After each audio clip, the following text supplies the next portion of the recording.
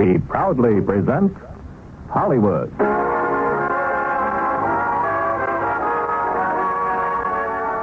The Radio Theater, starring Victor Moore, Don DeFore, Charles Ruggles, and Gale Storm in It Happened on Fifth Avenue. Ladies and gentlemen, your producer, Mr. William Keighley.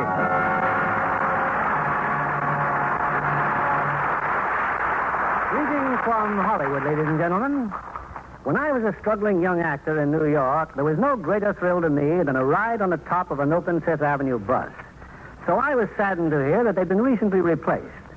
Imagine my joyful surprise the other day to see some of those old friends rumbling down, of all places, Hollywood Boulevard, signaling the release of Roy Del Rue's romantic and delightful comedy. It Happened on Fifth Avenue, from the studios of Allied Artists. We're fortunate in having with us the original all-star cast: Victor Moore, Don DeFore, Charles Ruggles, and Gale Storm.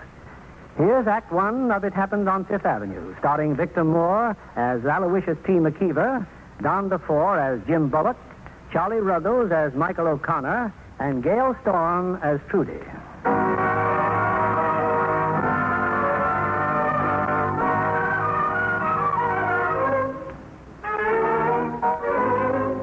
The Michael J. O'Connor Mansion on Upper Fifth Avenue is one of the showplaces of New York City. But on this blustery November afternoon, it stands empty, its windows tightly boarded up for the winter. Michael O'Connor is at his plantation in Virginia. His divorced wife is in Florida. And Trudy, their daughter, is at finishing school. Well, let's say that up to 2 hours ago, Trudy was at finishing school. It's true, Mr. O'Connor. She's run away. Your daughter's run away from school. Well, I won't stand for it, do you hear? I want the best detective agency in New York. Tell them to keep in constant touch with me. Yes, sir. The board of directors are waiting, Mr. O'Connor. The building project, sir. Oh, yeah. Well, let's get it over with. No, wait a minute. Look at this newspaper. Yes, I've already seen it, sir. Look at this photograph. Evicted veteran calls O'Connor octopus. Yes, sir. To build our office building, we have to tear down that apartment. Before we can tear down that apartment, the tenants have to be evicted. Isn't that simple enough? Yes, sir. Well, next time, no pictures in the paper. You understand? No pictures.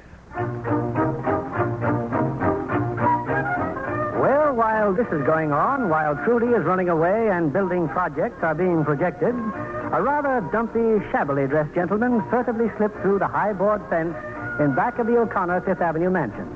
He lifts up the iron cover of the coal chute and disappears into the O'Connor cellar. 1 hour later, resplendent in high silk hat, striped trousers, and walking stick, he's strolling leisurely in an adjacent park. Oh, what a wonderful feeling. I've never thought... Oh, good afternoon. You mind if I share the bench with you? No, but I resent your calling this bench a bench. This happens to be my new home. Your home? Yes, and Michael J. O'Connor is an octopus. A human octopus slowly strangling civilization in his tentacles. He is? Yes. I've been evicted. Michael J. O'Connor has just thrown me out of my apartment. Oh, it's a terrible thing, isn't it, this housing problem? No. I'd settle for an upholstered, steam-heated gutter. I solved my residential problem years ago. Judging from your clothes, you could afford to. Well, I wouldn't say that. But if you're in trouble and have no place to go, you can be my guest for the night. Oh, no. Thanks a lot, but I'll manage somehow. It's getting dark now. I'll be happy to have you. Well, you know something, Pop? I think maybe I'll take you up at that. Oh, you will? Fine. It's that lovely house just over there. That? That's your house? Well, let's just say that I live there. Well, here, try one of these cigars. Nothing like a good cigar, is it?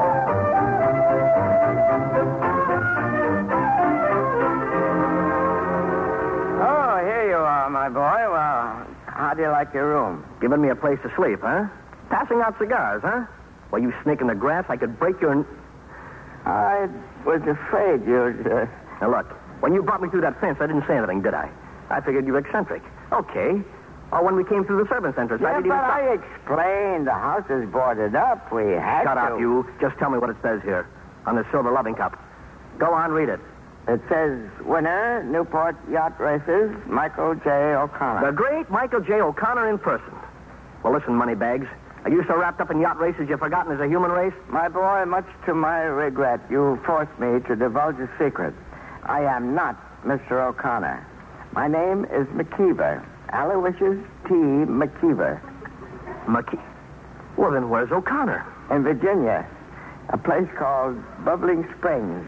Now, it's quite beautiful there. Oh, yeah, but you're a friend of O'Connor's. Well, let us say Mr. O'Connor is a friend of mine. You see, Jim Bullock. Yeah, well, you see, Jim, every fall, Mr. O'Connor goes to Virginia. As soon as he leaves here, I move in. It's been a very satisfactory arrangement. Hey, the lights. The lights just went out. Oh, well, it can't be them. It's too early. It can't be who, and who's too early? Never mind. Say, did you say you live here alone? Yes? Well, you ever got company? Somebody's coming up the stairs. It's a girl. Oh, I don't understand this at all. I suggest we hide in here. Hide? Yes, Hey, look, I don't get this. I'll explain, but later. Gotta hurry, Trudy. Just grab your things and get out of the house. Oh, my mink coat. It's got pretty good taste, haven't it? Come on, sister, shed that mink. Who are you? Me? I'm a fur trapper. Come on, give. Get your hands off me. I'd surrender the coat if I were you, young woman. And just what are you two... You get out of here before I call the police. Police? Oh, well, go ahead. There's a phone. Call the police. You bet I will. Just a moment, please. I better take that telephone. Hey, where are you going with it? Just out in the hall. Jim, I think you'd better come with me. Your excuses, miss? Well? What'd you grab that phone for? Jim, I'm afraid we're in no position to let her call the police. Why not? Because the young lady, no matter who she is, has as much right here as we have. Oh, now, look, I don't get this. You're a guest of O'Connor's, aren't you? Well, yes, except Mr. O'Connor doesn't know about her. You see, I've never even laid eyes on him. You mean you live here without permission? Uh-huh. But how do you get away with it? Oh, it's not difficult. He never comes back until March 15th. I leave on March 13th. It works out very well that way. Why, you old possum. Oh, I never do any harm. As a matter of fact, I do a lot of good. I dust off the furniture, wind up the clocks. Then you take these clothes I'm wearing. If it weren't for me, they'd be in the closet gathering moths. I take a different suit out every day for a nice airing. But that girl in there, what are we going to do about her? Well, you just leave it to me, Jim. Come on. Young woman, we've decided... Please, you won't call the police. Oh, I know I shouldn't have broken in here, but I'm applying for a job tomorrow. Oh, sure. It's true. Here. Look, here's the ad. Girl wanted to sell sheet music. Apply Times Square Melody Shop. Oh, sure. You got to wear a mink coat to work in a music shop. Young lady, don't you know there's a law against breaking into people's houses? Yes, I do. What's your name? Smith. Trudy Smith. Where do you live, Miss Smith? In Dubuque with my 13 brothers and sisters. 14 children? My. Neighbors must call your house a star club. Are you sure you... Hey, the lights again. Oh, dear. Well, that's the Gates Patrol. They watch the house. Out of sight now, quick. Here we go again. What's going on here? Oh, I can't explain now, Miss Smith. We'll hide in the icebox. Now, you just follow me. Cold in here. I'm freezing. It takes them about 10 minutes to look around. Here, put on my jacket. Oh, but Come on, put it on. Thank you. Now, get as close to me as you can. There. How's that? That's much better, thank you. Hey, we should do this more often. Oh, we will. We will. You really should see this icebox with the lights on. It's as big as a barn and just loaded down with wonderful things to eat. Now, look, Pop, exactly what goes on here. The Gates Patrol. They just stopped to see if everything's all right. They were a little early tonight. But the blackout. Oh, I'm really quite proud of that. I've arranged a gadget that connects the front door with the main electricity switch. Whenever the front door opens, all the lights go out. But why do we have to hide in the icebox? Well, you may as well know, Trudy, I'm an interloper here, the same as you are. You mean you go through this every night? Oh, you get used to it. In fact, it's kind of fun after a while. Well, we can go out now. They're gone. Now, if you'll wait here a second, I'll throw the switch back on. Ah, there we are. Oh, don't worry. They can't see the lights from the street. All the windows are boarded up. Well, let's defrost. Now, about you, Trudy. I guess we won't call the police after all. Oh, how can I thank you, Mr. McKeever. Aloysius T. McKeever. And this is Jim Bullock. Let me give you a tip, Miss Smith. New York is no place for a kid without friends. Yes, you better go straight back home. Oh, please, I just can't go back. My father's a terrible drunkard. He's lazy and he beats us. All 14 of you? Every night. Your old man's not lazy. Well, I wouldn't want any girl to go home to a brute like that. I suppose you can stay here. Oh, thank you. Just for the night, mind you. Oh. You can sleep in the room where we found you. Be sure to make your bed in the morning. And don't touch anything. I won't. Good night, Trudy. Good night. Good night, Jim. Huh? Oh, good night.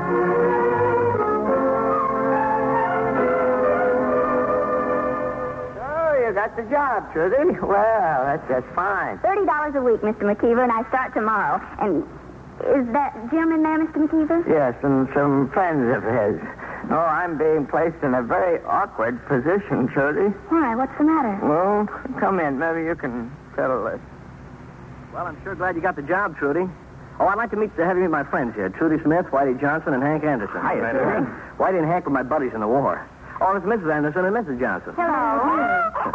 And don't forget the baby. How can we? Oh, don't cry, darling. It's all right. All right. Well, it's criminal. It's inhuman. What's inhuman? They've been evicted, just like I was. You know where they're living?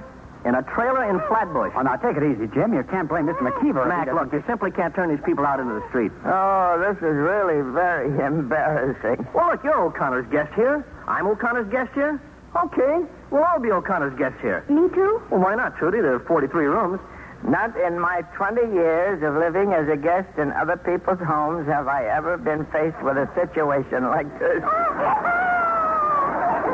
Still, we can't very well turn children away. Look at her. Hello there. Well, I guess we'll be able to manage somehow. Look, the baby's smiling at me.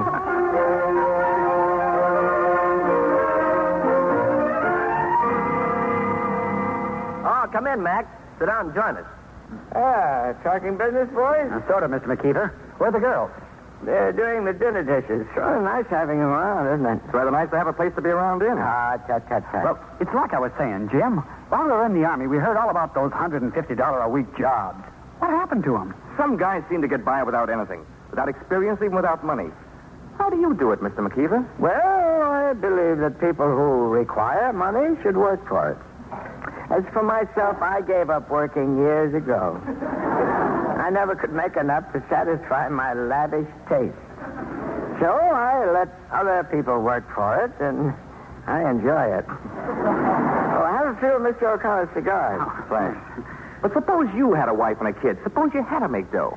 My boy, making money is simply a matter of analysis. Analyze what people want most and give it to them. What do you want most? A better job. And a place to live. Exactly. You'll find plenty of vacancies if you boys will just use your heads. That came out a little different from the way I meant it. Excuse me.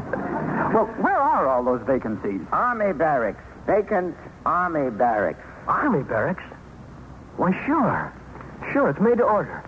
I can redesign them. A few plumbing changes, a closet space, landscaping. Hey, wait a minute. Where do we get the dough? The dough? Why, well, we get the dough from the same place we get the labor. 200 or 300 XGIs, just like us. All chipping in. And we'd all be partners. Gentlemen, your problem of capital is secondary. The first thing to consider is which camp to reconvert. Now, do any of you know Camp Kilson? Whitey and I were inducted there. Well, Kilson would be great, but how do we find out if it's up for sale? Well, it's for sale, all right. I read it in the newspaper. But you'll have to go down to Washington to get all the details. Well, my wife knows all the ropes down there. She and I could go. What about your baby? Oh, yeah, that's right. What are you worried about? Trudy and Marge can take care of the baby. Yeah, and I personally will mix its drinks.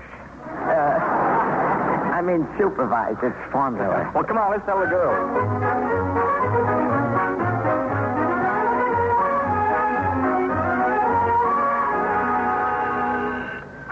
Hello. I have bubbling springs for you, Mr. Phil. Go ahead. Hello, Mr. O'Connor. Well, speak up, Arrow. What is it? They've found her, Mr. O'Connor, your daughter. She's using the name of Trudy Smith, sir, and she's got a job here in New York. A job? Great Scott. Where? The Times Square Melody Shop. I'll have our lawyer just go there at once and pick her up. No, those fatheads, no. They've got all they can do to handling that Camp Kilson deal. Yes, sir. I certainly hope we'll be able to buy Camp Kilson from the government, sir. Well, of course we'll buy it. We'll just outbid all competitors. I'll go and get my daughter myself. I'll charter a plane and I'll... Well, good night, Mr. Slipman. I'll see you Monday. I wouldn't be so sure of that, Trudy. Father. Trudy, why did you do it, dear? Why did you run away? If you don't know, Dad, I'm sure I'll never be able to explain. Well, get in the car. Yes, Father. Drive us to my offices, Henry. Yes, sir. Dad, I am not going back to finishing school. And why not? Because I'm finished. Besides, I've met someone, Dad. I'm in love, I think. Oh, that's ridiculous. Never mind the office, Henry. Drive straight to the house. Yeah? Oh, no, not the house. Are you out of your head? Why can't I drive to my own house? Oh, because I'm staying there, only they don't know that I'm me. Mr. McKeever and Jim and... Who in blazes are they? Mr. McKeever is the man who moves in when you move out. And Jim... Oh, he's wonderful, Father. He thinks I'm a thief and you're a drunkard and you beat me. He thinks I'm a... Oh, this is fantastic. My goodness. I'll have the police up there in about 5 minutes. All right, Dad. Call the police. Have it your way. You always do. Oh, Trudy, please. Now, what is it, honey? Can't we talk this over like two sensible people? Why don't you tell me what's troubling you? Dad, I've been terribly unhappy. Ever since you and Mother... Dad, I've been so lonely. That's why I ran away. I see. Well, what do you want me to do? I want you to meet Jim. All right, I'll meet him. You will? Yes. Oh, darling, thank you. Oh, but not as Michael O'Connor. Yeah, well, what's wrong with Michael O'Connor? Nothing, but if Jim knew who you really were, well, I'd always be wondering. Yeah, wondering about what? If he were really thinking of me or your bank account. Oh, Trudy, this is... Dad, please, let me have my way just this once. All right. Now what? Henry? Yes, miss? Drive to the east side, Henry, to one of those second-hand clothing stores. What in the world for? Well, if you're going to be a bum, you'll have to look like one. If I... Oh, for heaven's sake.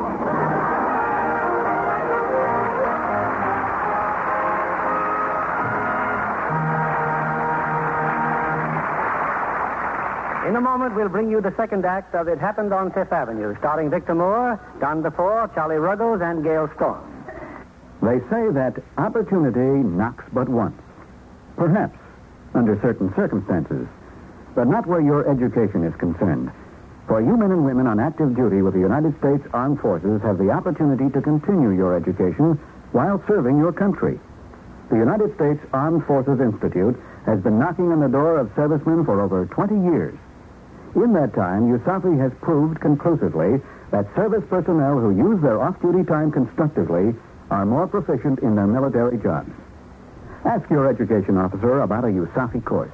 Here's William Keeley at the microphone. Act 2 of It Happened on Fifth Avenue, starring Victor Moore as McKeever, Don DeFore as Jim, Charlie Ruggles as O'Connor, and Gale Storm as Trudy.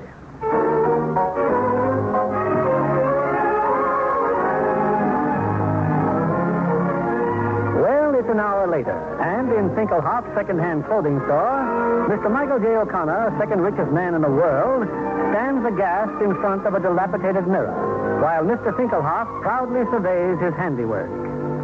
Well, there you are, mister. $12 for everything.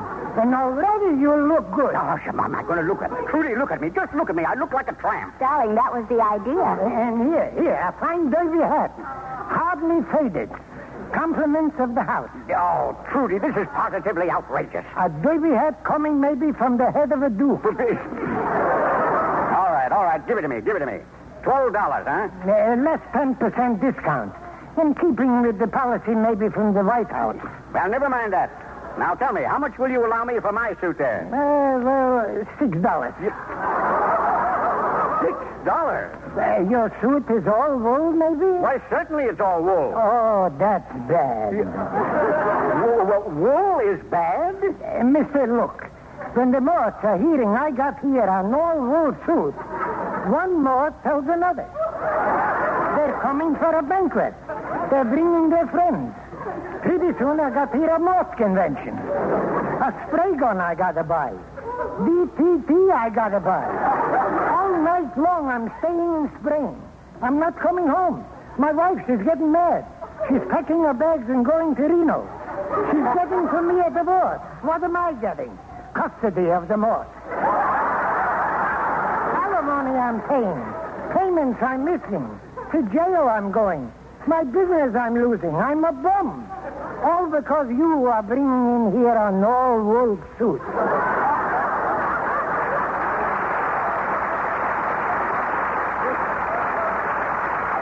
Trudy, for heaven's sake, let's get out of here. Now, you understand everything, Father? Yeah. You're to sit on the bench here in the park until we walk past. Yeah. Then I'll notice how awful you look, and I'll suggest to Mr. McKeever... That you invite me to my own house. Exactly. Now, don't worry, darling. I'll try not to be too long.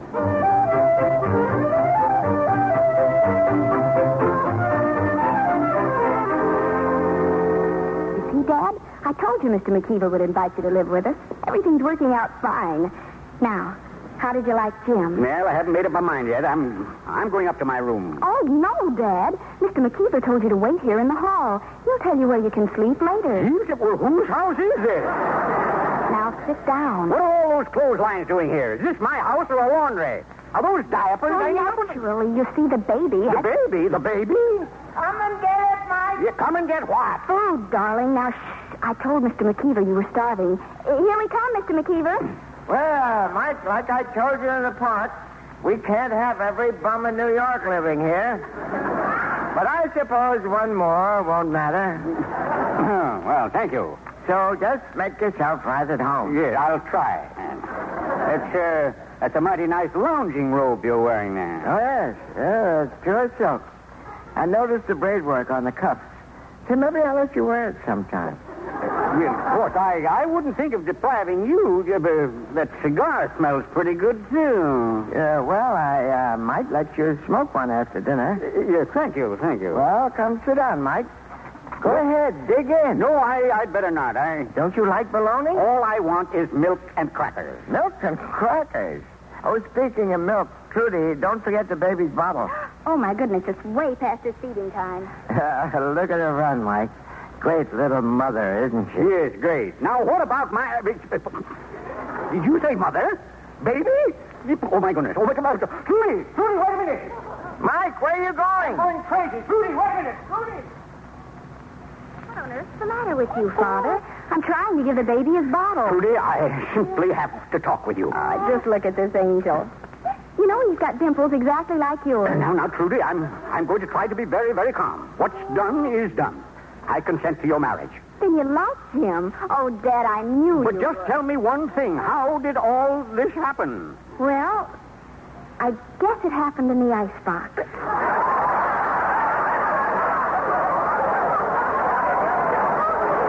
In the icebox? We were hiding there from the gates patrol. It was cold, and Jim put his arm around me. Mr. McKeever was there, too. McKeever? He wanted to send me away afterwards, but later he said I could stay. He's really very nice. Yes, he must be. You'll like Jim better, too, when you get to know him. Yeah, well, I doubt it. But if you're married, well, then you're married, and Dad, we're not married. You're not married? I don't even know if he wants to marry If he wants to... Oh, my goodness. What kind of a man is he? I'll kill him. I'll kill him with my bare hands. Well, hello. Well, come in, Alice. Meet Mike. How do you do? And just who do you think you... how do you do? What's the matter with him? I wish I knew. You wish you knew. Please calm down, Mike.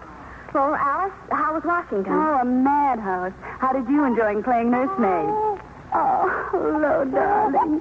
Did you get lonesome from Mom? Oh, Alice, he's wonderful. I only wish he were mine. You... wait a minute. Well? Whose baby is this? Is this your baby, young woman? Well, my husband has a half interest. Pretty little thing, isn't he?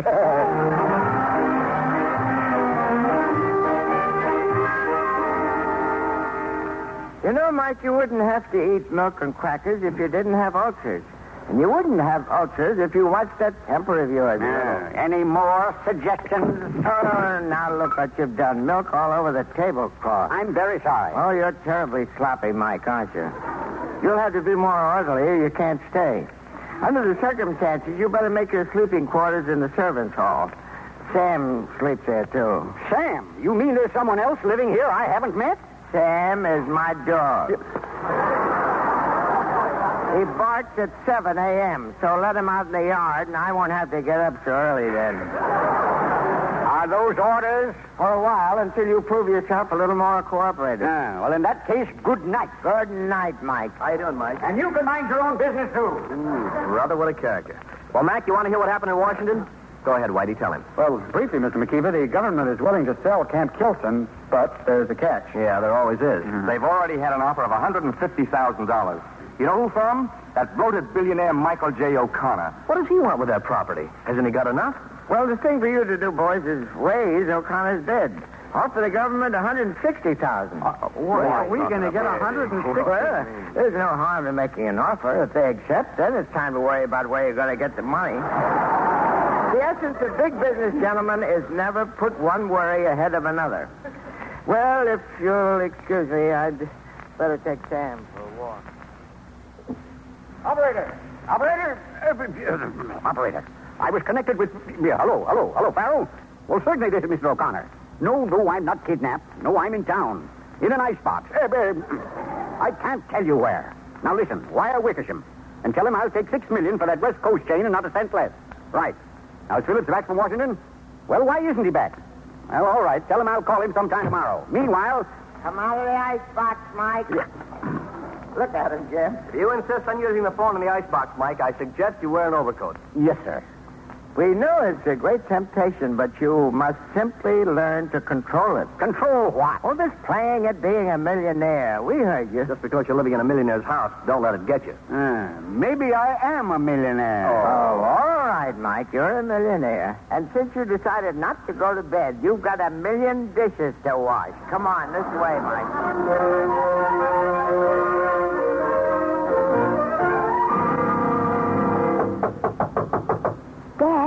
Dad, are you awake? Certainly I'm awake. Oh, am I, and where am I supposed to sleep? In the bed, of course. I can't. The dog is sleeping in the bed. He won't let me get near it. Washing dishes. A valet to a dog. He barks at 7, and I have to take him for a promenade. And as for that Mr. McBeetle, who smokes my cigars and wears my best clothes and drinks my brandy, he's leaving this house in the morning. But, Dad, you're They'll all be out in 24 hours, or I'll have them locked up for vagrancy and trespassing. Oh, Dad. You heard me. 24 hours. Yes, a straight telegram, please. To Mrs. Mary O'Connor, Royal Palms Hotel, Palm Beach, Florida. Dear Mother, please fly New York at once. We'll contact you at Waldorf Towers. Terribly urgent. Love, Trudy. And that's the whole story, Mother. Well, I wouldn't have sent for you, but I just didn't know what to do. Well, darling, I haven't seen your father in 4 years. But I think I know just how to cope with this situation. How? Your household will just have to make room for one more guest. Mother, you? Why not? And don't worry, Trudy. I won't give anything away. Oh, Mother, you're an angel.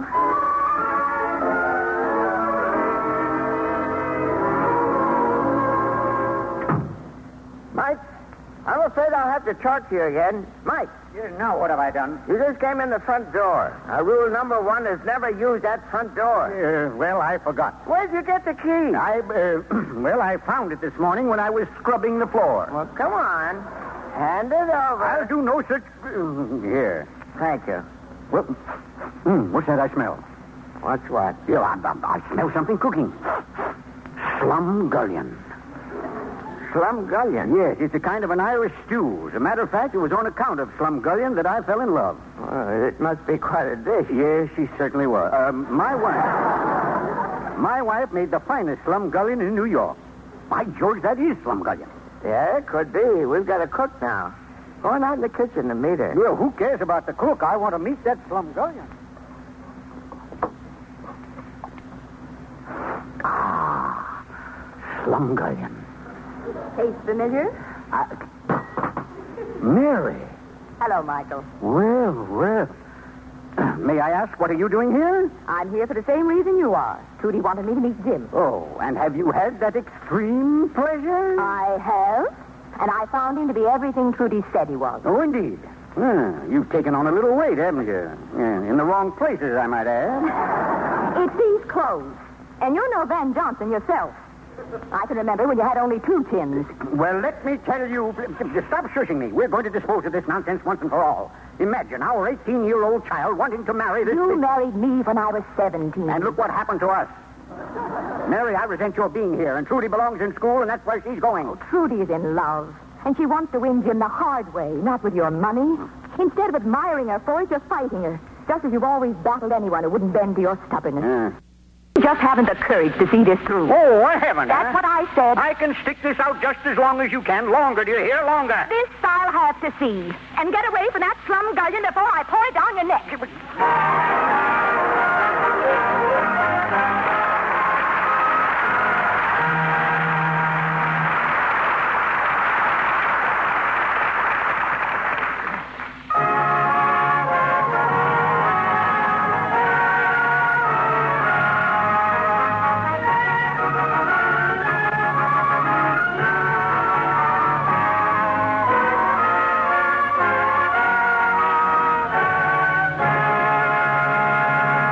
In a moment, we'll return with Act 3 of It Happened on Fifth Avenue, starring Victor Moore, Don DeFore, Charlie Ruggles, and Gale Storm.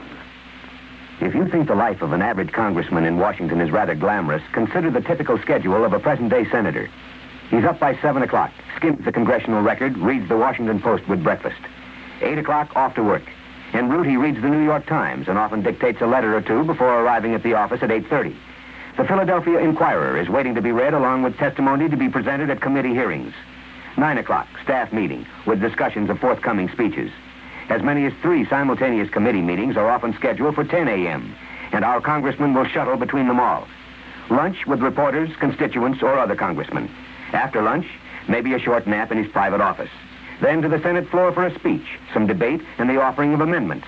Radio, TV, or other press interviews will last until 5 o'clock, with paperwork and hometown politicians obligating him until 6:30. After an embassy dinner, there may be nothing more to do until it all begins anew tomorrow. Back now to your producer, William Keeley. Act 3 of It Happened on Fifth Avenue, starring Victor Moore as McKeever, Don DeFore as Jim, Charlie Ruggles as O'Connor, and Gale Storm as Trudy.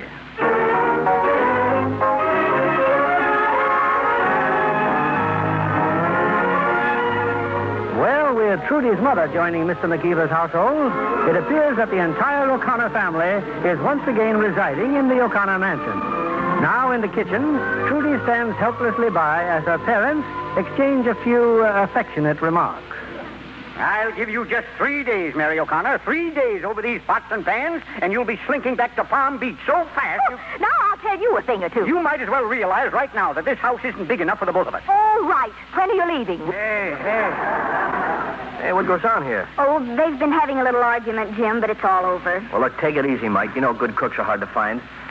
Anything you want him to do, Mary? Yes, he can peel these potatoes. Oh, before I peel potatoes, I'll... You're what? I'll get a chair and sit down. Well, that's better. Well, Trudy, it's happened. Great news. Well, tell me what? Well, Whitey and Hank got over 200 of the boys together, and they're all raring to go. We're putting up an average of $500 apiece. Jim, you'll be able to buy the property. And I've just called on the Wheeler Construction Company. They may even put up the rest of the money we need. I'm going to see him again on Friday. And if we have any luck... Hello, Farrell? Yeah, it's me. Listen, do we still own Wheeler Construction? Good. Now, a fella named Jim Bullock is seeing Wheeler on Friday. He has some half-baked idea about model houses or something. He's to get routine number 6, you understand? Well, make sure Wheeler understands.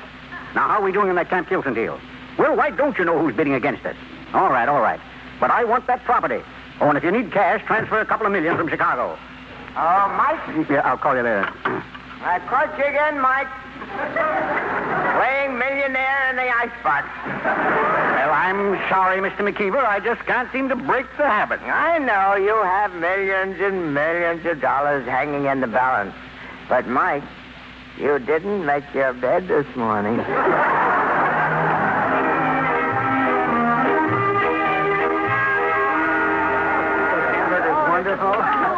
Without a doubt, Mary, the best hamburgers I've ever eaten. You suppose I could have a little more, Mac? Well, pass your plate, Mike.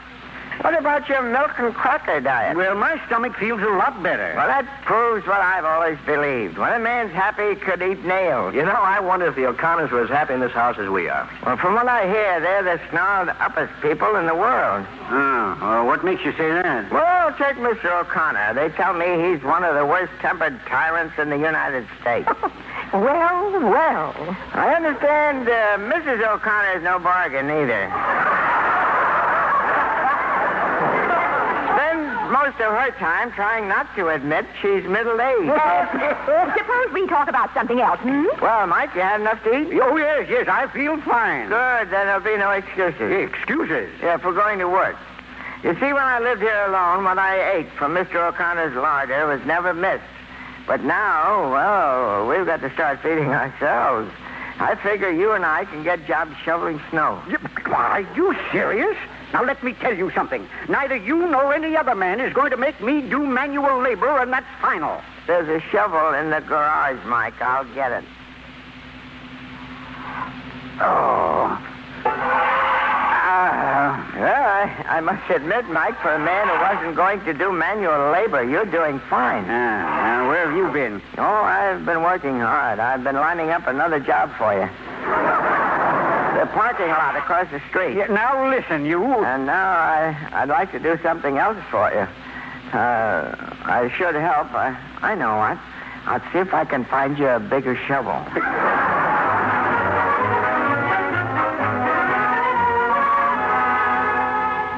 Hello, Mike. Well, have a hard day? Oh, no. I just shoveled off half of Manhattan, that's all.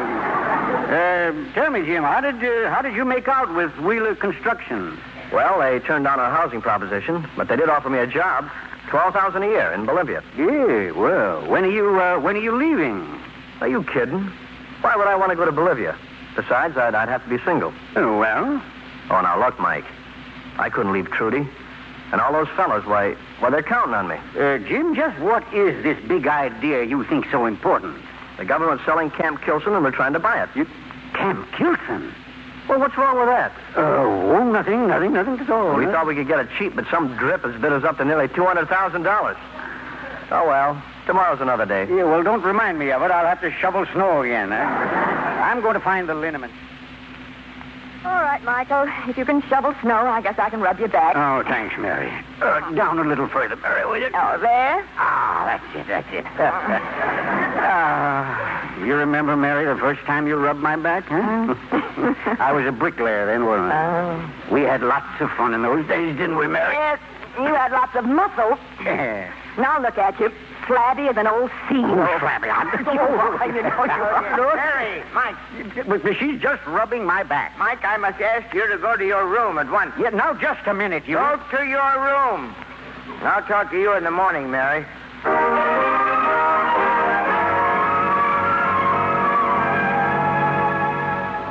Good morning, Mr. McKeever. Good morning, Mary. Morning, Mike.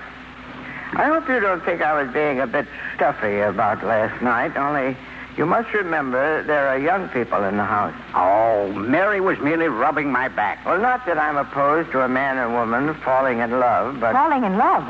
You too. Why, the minute you saw each other. And why not? It's never too late. Now, you take Mike. He's a nice enough fellow, but what has he made of himself? Absolutely nothing. What you both need is responsibility. Whatever you do, don't end up like me. You know, if I were a younger man, I might be asking Mary to marry me. Well, think it over. You know, Mary, he's right. Is he, Michael? Why do you think I've been hanging around here, submitting to all this? Only because you're here, Mary. Why, Michael, you've changed. It's almost like old times again. And I'm going to change even more, Mary. I promise.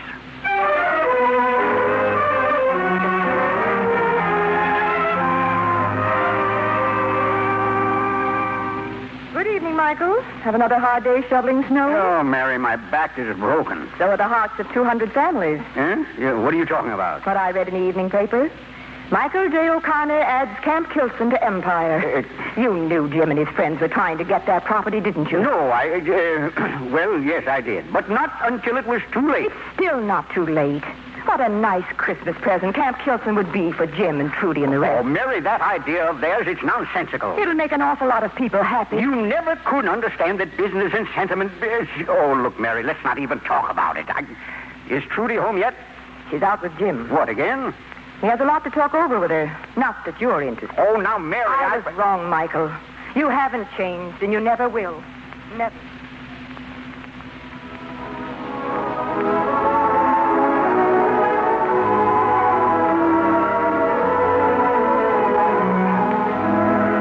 You haven't eaten a thing, Trudy. I'm not hungry. You want to dance? No. Oh, Trudy, look, I know you're disappointed, but O'Connor's got Camp Kilson, and I've got to get a job. So I'll have to go to Bolivia. You must have decided in an awful hurry. Well, it's not forever, Trudy. Just a year or so. That's a long time, Jim. Okay, then. Maybe you better not wait. Maybe I shouldn't. Well, just promise me when I'm gone you won't start breaking into people's houses again. And what if I hadn't? I might never have met you. You'd be better off. Would I? Maybe you're right. I know I'm right. Then you can go straight to Bolivia and stay there. You hear me? Stay there.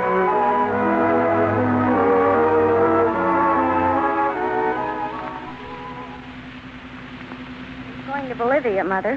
He's taking that job. Well, maybe it's all for the best, Trudy. Yes, of course it is. Trudy, did you say Wheeler Construction Company? Yes. And they want only single men? That's what Jim says. Well, that's strange. In fact, it's ridiculous. I just remembered. Your father owns that company. Dad. Well, all right. We'll forget about Bolivia. Michael, you ought to be ashamed of yourself. I'm leaving here tomorrow. Trudy will be going with me. You'll have this whole house to yourself again. Mary. I hope you'll be very happy.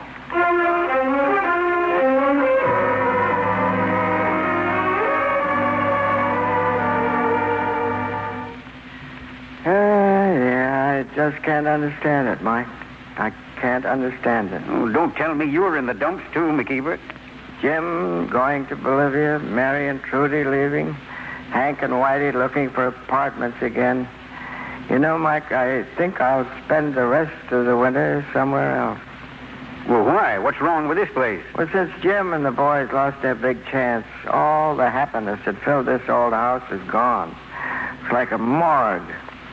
I was looking over the old Guggenhof place this afternoon. The Guggenhof place? Why, that doesn't compare with this. Mike, a house, any house, is only what its occupants make it. Well, I think I'll make some coffee and eat a caviar sandwich. Hello, Jim. Hiya, Mac. Jim. Oh, Mike. Jim, you don't want to go to Bolivia. Why not? Well, perhaps if you had a talk with O'Connor, you wouldn't have to go to Bolivia. O'Connor? Yeah. Now, how are you going to talk to that old octopus if you can't even see him? Well, maybe you can see him. I have a friend who works in his office building, He's head janitor there, and believe it or not, O'Connor thinks an awful lot of old Charlie. Oh, now, wait a minute, Mike. I hope you don't mind, Jim, but I asked Charlie to ask Mr. O'Connor to give you an appointment. And guess what? He'll see you in 1 hour. Mike, have you been playing millionaire on the phone again? No. I know what I'm saying, Jim. Oh, don't pass up this chance. Okay, Mike, okay. It won't be the first office I've been thrown out of. Hello, Farrell? Yeah, send my car for me right away. I'm coming to the office. No, not to the house, you idiot. The park. Yeah, and I'll be waiting in the park. Hurry.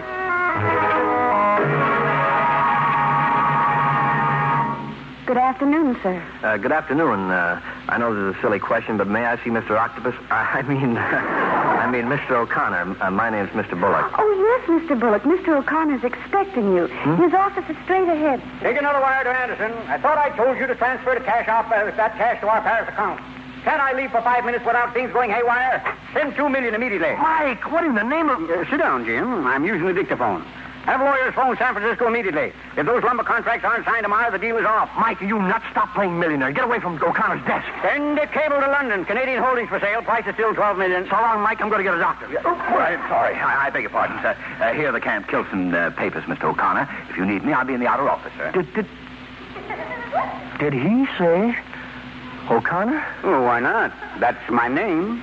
But he... Here, now, don't start popping questions. I haven't time. Jim, I'm transferring Camp Kilson to you and Hank and Whiting. Here are the papers. But there's one thing you must do for me. Right. Not one word of this must ever reach McKeever. As far as he's concerned, I'm still just a panhandler. Is that clear? I think so. Yeah, you were right, Farrell. Bring in the water. He's fainted.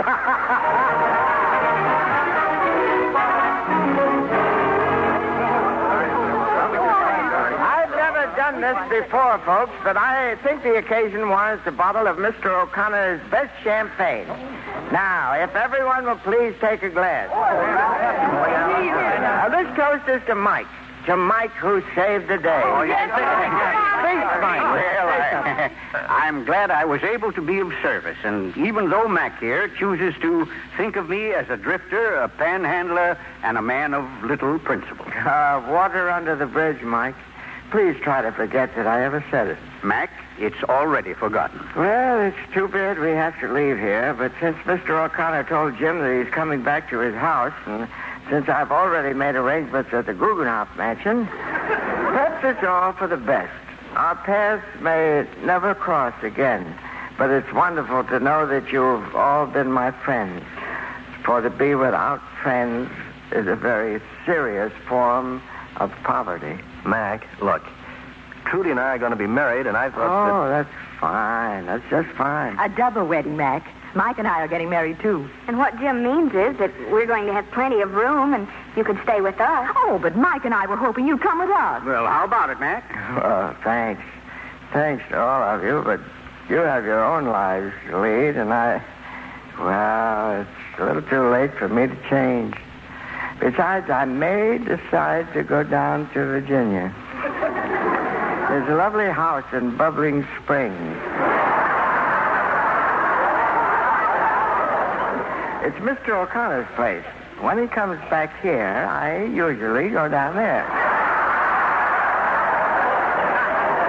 Well, I'll see you all in the morning. I better take a walk with Sam.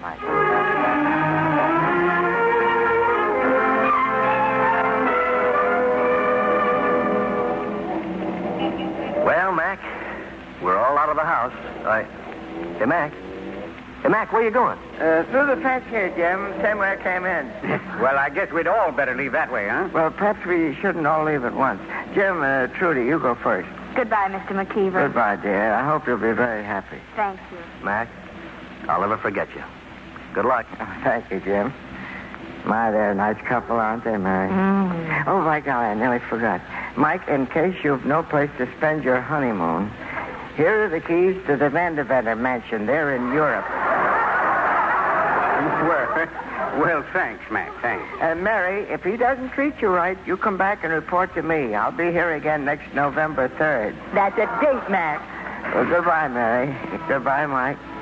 Come on, Sam. That's a good old dog. Come on, we'll be on our way. Come on, Sam. You know, Mary, there are richer men than I. Michael. Mary, remind me to nail up the boards in this fence, will you? Next November, he's coming through the front door. Goodbye.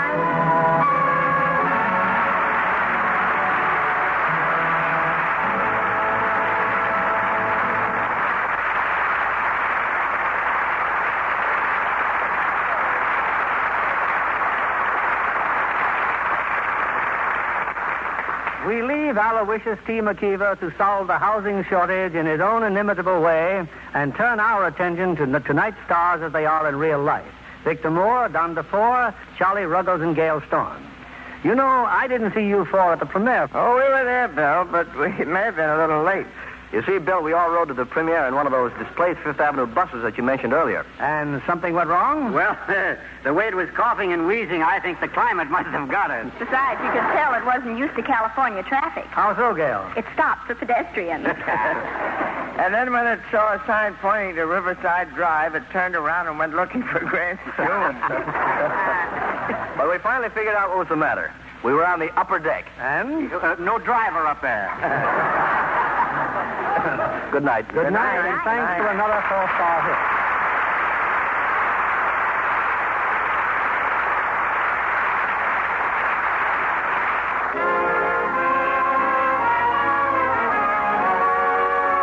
This is William Keighley saying good night to you from Hollywood.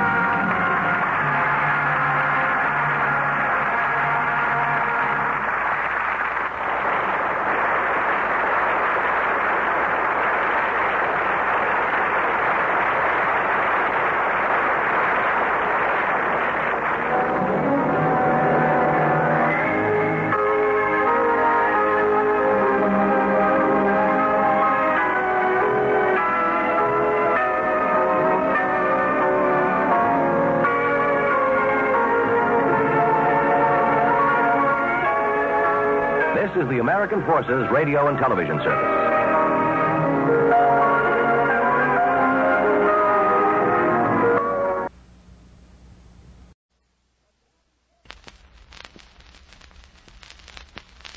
The Danny Kaye Show.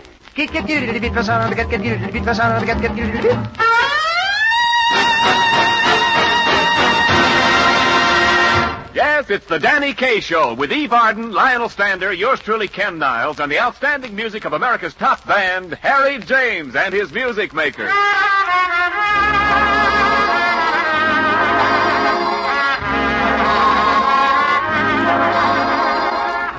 Now, for your entertainment, we present the amazingly amusing talents of the one and only Danny Kaye.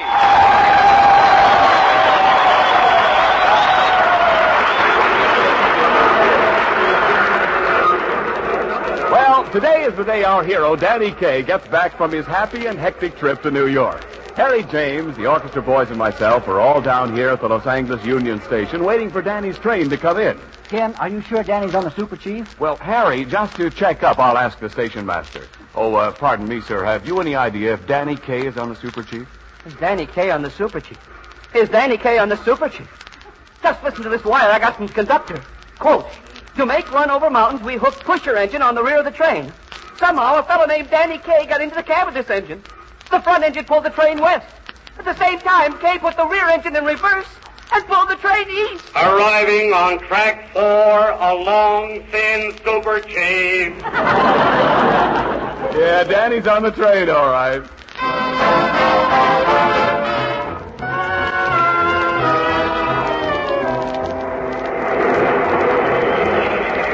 Hey, there they are. Hey, there's Danny. Hiya, Danny. Hiya,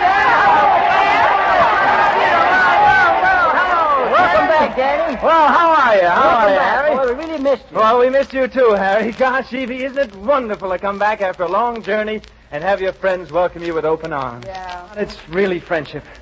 It touches me right here.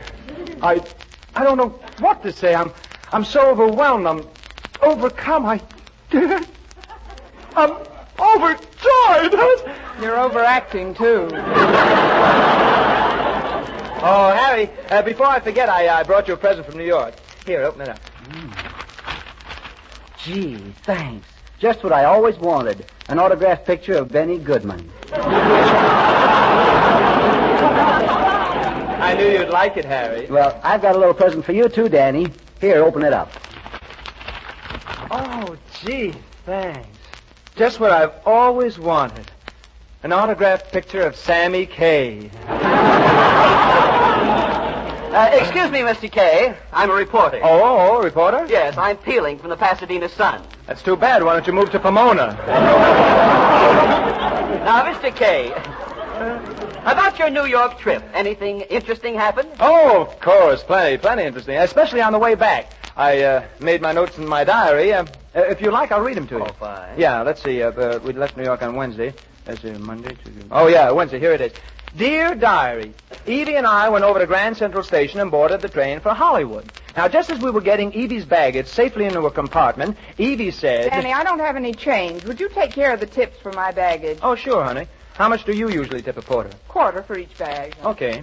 Here you are, Sam. Thank you, sir. Here you are, Henry. Thank you, sir. Here you are, Eddie. Thank you, sir. Here, Joe. Thank you, sir. Frank. Thank you. Charlie. Thank you. John. Thank you. Tom. Thank you. Fred. Thank you. Terry. Thank you, sir. Lou. Thank you. Al. Thank you. Fred. Oscar. Joel. Thank you. How did he get in here? Well, anyhow, I'm glad I'm traveling light this trip.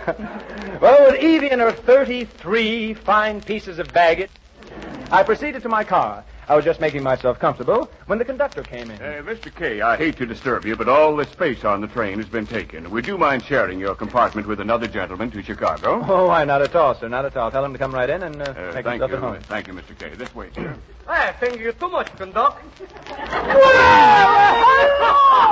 Hello. What do you know about that if it isn't my old vocal teacher, Professor Tortoni? Well, this is a surprise. It certainly is. My boy, my prize of pupil at Danny Kaye. Oh, it is a great honor to let you share your compartment with me. Are you? If I? I understand you had a little trouble finding some space on the train, Professor. Right, yeah. You see, when I got on board, all I'm going to have is a ticket for a seat in the coach. The coach? Right, yeah. So I'm speak to the conductor, and he's giving me a compart in the Pulamina. The Pulamina? Oh, sure. And you know, look, a Pulamina is a coach where you pull down the ceiling, push him up at the bottom of the seat, and out comes Bertha.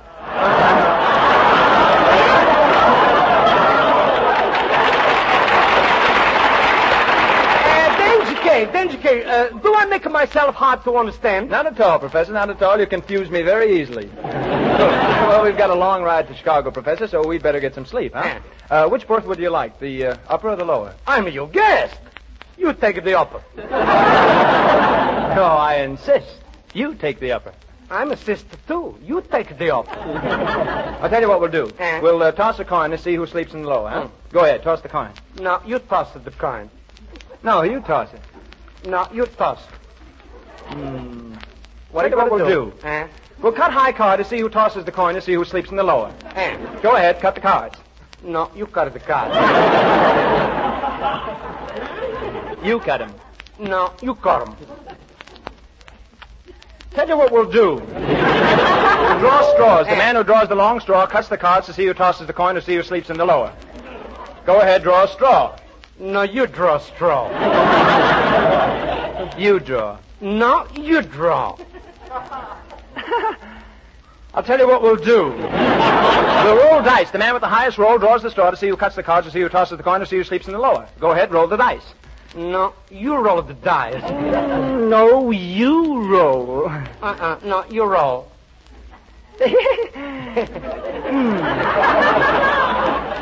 Tell you what we'll do.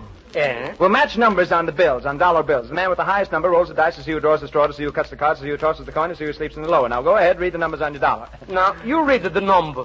I'll tell you what we'll do. We'll get it. Chicago, last stop, all out. Thursday. Dear Diary, didn't get any sleep since New York. Was too busy tossing coins, cutting cards, rolling dice, and drawing straws all night long. Well, when the train stopped at Kansas City, I got out and walked up front towards the engine, you know. And the engineer, a big, strong hulk of a man, said... Hello. Oh, hello. You the engineer of the Super Chief? That's me. Casey Jellison. Casey Jellison. Well, how nice. Have you been an engineer very long? Oh, sure. I worked on a lot of roads. The New York Central, the Pennsylvania, the B&O, the CNN, and the LS and MFT. I don't... The LS and MFT? What road is that? That's the Tobacco Road.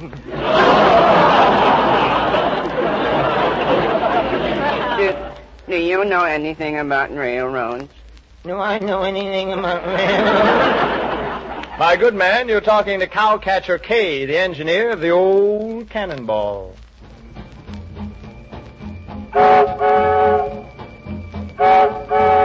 You mean the old Cannonball? I mean the old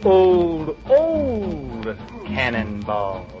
Cannonball is running great, trying to make connections with the nickel plate, and then the nickel plate's running fine, trying to make connections with the old Sioux line, and then the old Sioux line keeps to the rail, trying to make connections with a Royal Mail, and then the Royal Mail trying to see the Atchison and Topeka and a Santa Fe, and then the Santa Fe nothing flow, trying to keep up with the B&O. The B&O runs like a fountain, trying to make connections with the Iron Mountain, then the Iron Mountain is really terrific, trying to keep up with Southern Pacific, the old B, running like well, trying to make connections with the M and St. L. The M and St. L, I must confess, is trying to keep up with the Hartford Express. The Hartford Express is going insane, trying to make connections with the Boston and Maine, and then the Boston and Maine beat them all, trying to make connections with the Cannonball, and then the Cannonball running fine, trying to make connections with that old California.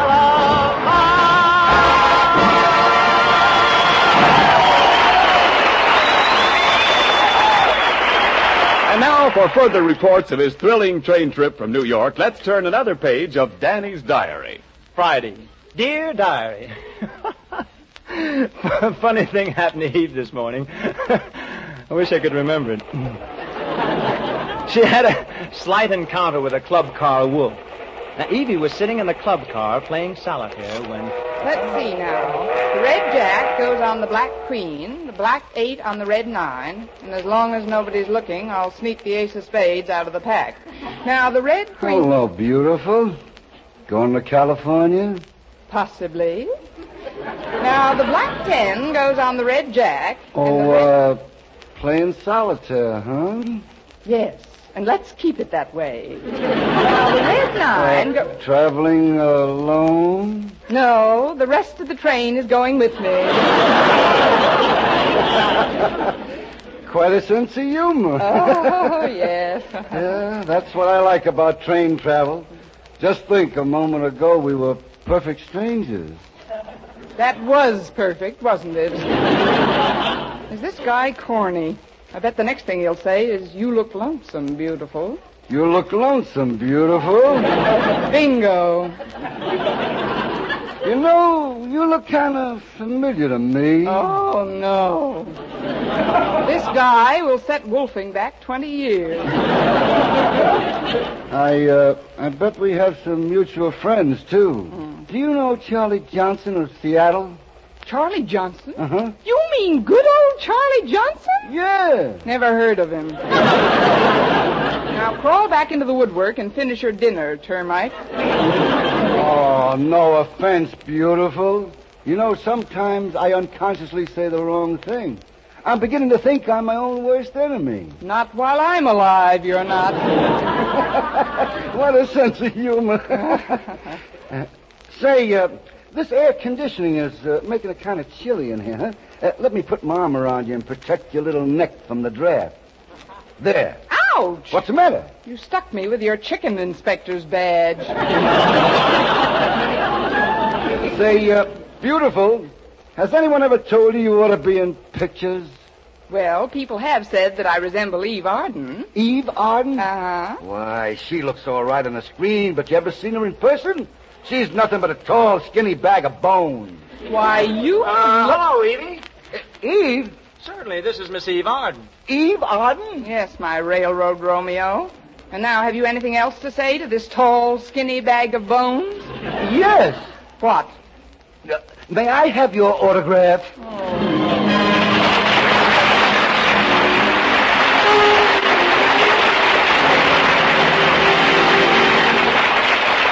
Well, Danny, before we examine the next entry in your daring diary, Harry James and his music makers have a few musical footnotes to add. Here's their own distinctive arrangement of The Very Thought of You.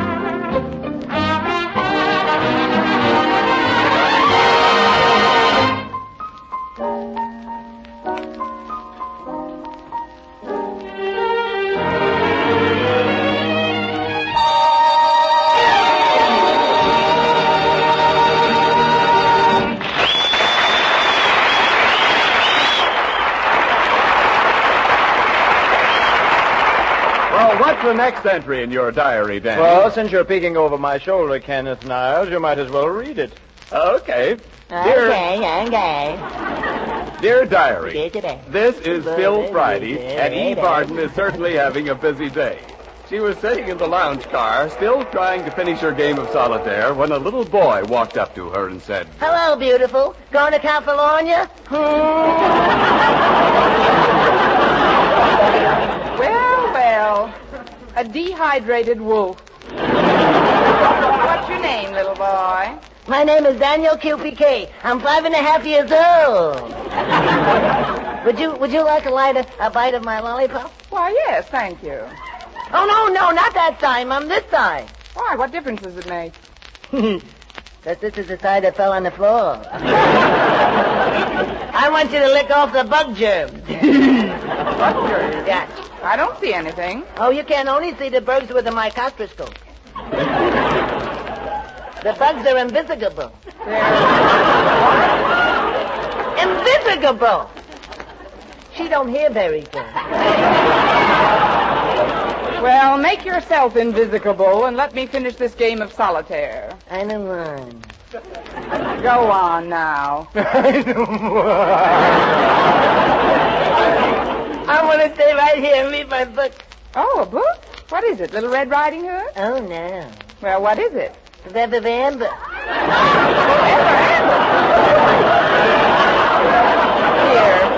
let me have that book. Oh, no. You're too young. Now put that book away and I'll tell you a nice, sweet story. Okay. All right. How'd that sound to you? I'll climb up on your lap and I'll snuggle up real close. This kid is older than he looks. Now, what kind of a story would you like to hear? What kind of story? I would like to hear a story about animals. I love animals. I once went to the circus, and I saw a rhinoceros costume rhinoceros, and then I saw effluent, and then I saw a hippo on top of the omnibus.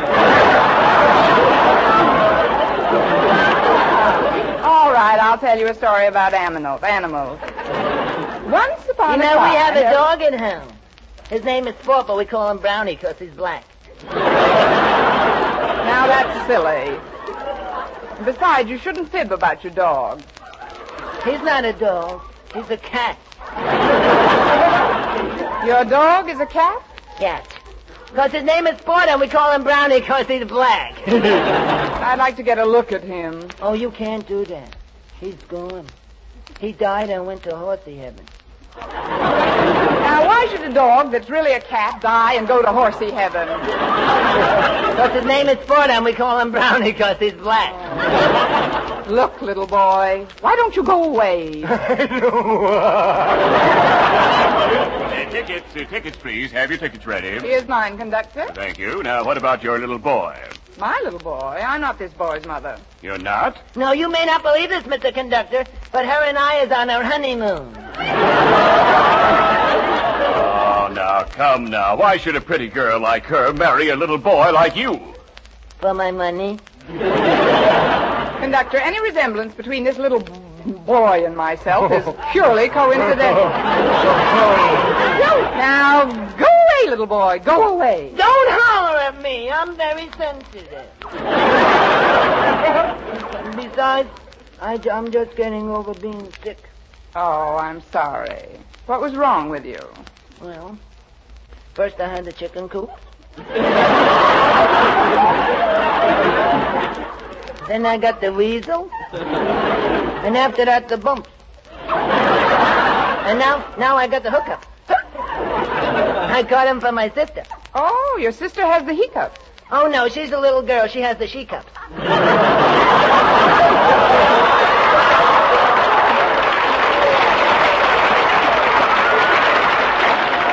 Well, are they doing anything for her? Oh, yes.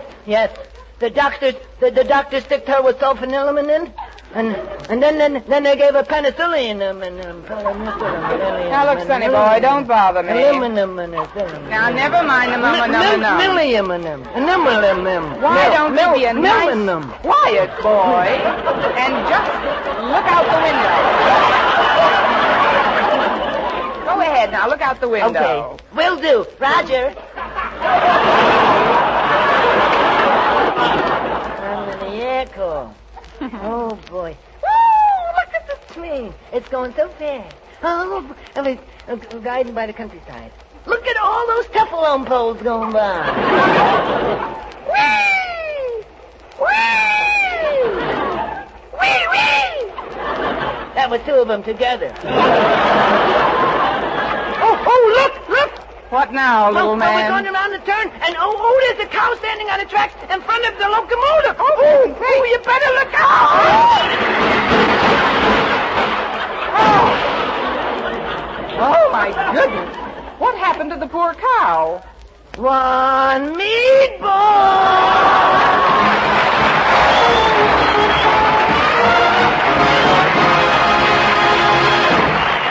Well, Danny, that brings your diary up to date, doesn't it? Well, not quite, Kenneth. You see, when I came home, I found a lot of interesting mail. So many nice people said so many nice things. And adding up their requests, I got in touch with Harry James, and we immediately started rehearsing Minnie the Moocher. Thank you. Now, for this song, if you all remember, we need a great deal of help. Now, as I will sing the phrase, I expect you to unleash your golden throats and sing back with me, and we'll have a lot of fun. All right, Harry, let's take it away.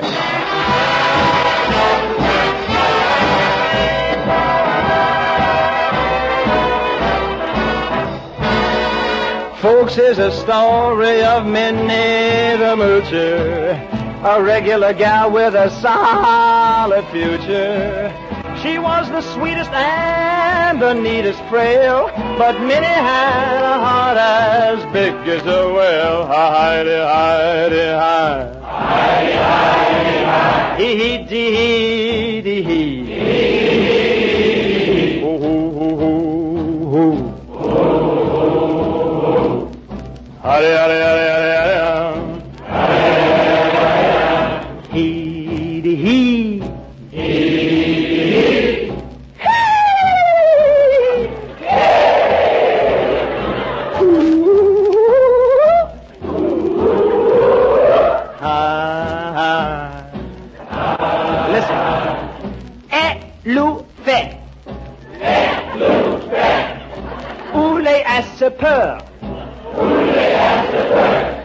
Ouvrez la fenêtre, j'ai ou cher.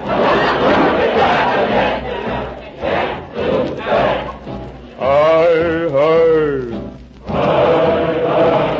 Rouf, rouf.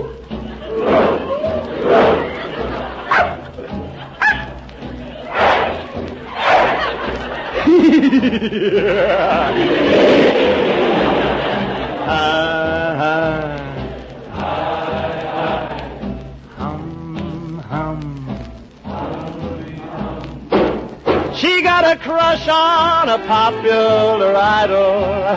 His wave of fanfare was practically tidal. Made it He went and married a movie star. Poor Minnie beat her heart out into the bar. Hoo, dee, hoo, dee, hoo. Hoo, dee, hoo, dee, hoo. Hey, dee, hey, dee, hey. Hey, dee, hey, dee, hey. Oh, dee, oh, lay. Oh, lay. Oh, lay, oh, lay, oh, lay.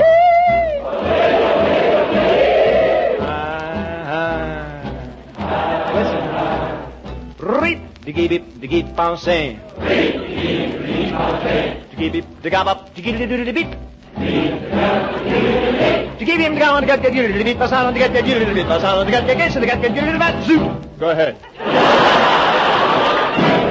This ends the story and it ends my song. She was just a good gal, but they done her.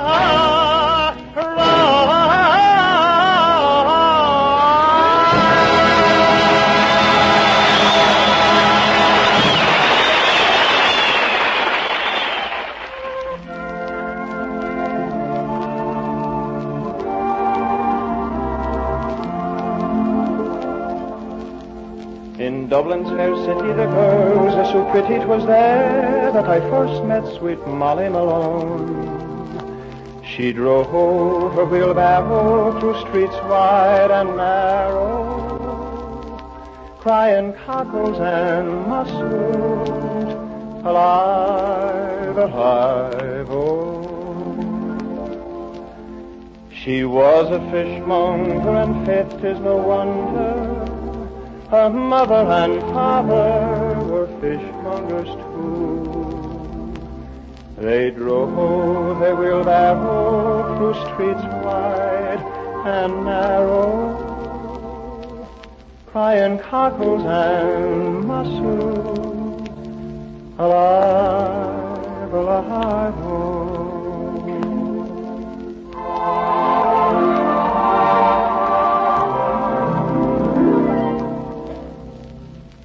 She died of a fever,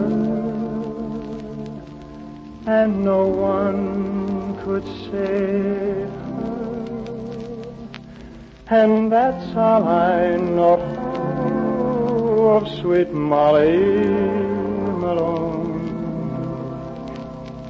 Now her ghost drives her barrow through streets wide and narrow, crying cockles and mussels, alive, alive, oh, alive, alive, oh, alive, alive, oh. Crying cockles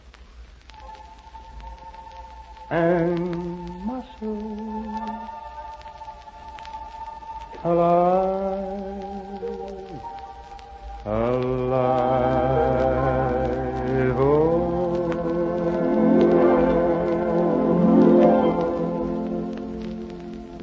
I guess this takes care of all the entries in my diary. I think I'll hop a cab now and go home. Taxi!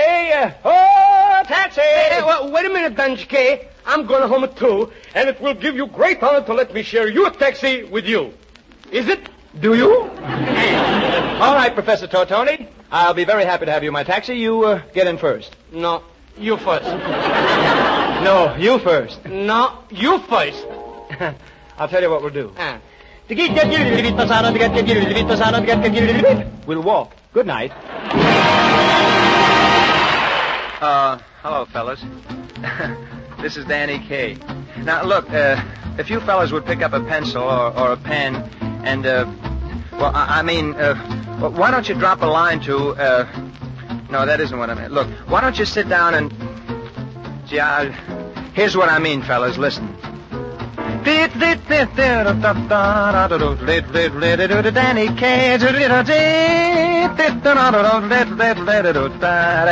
on Forces Radio, you USA. Don't forget to write. That's good night. This is the Armed Forces Radio Service.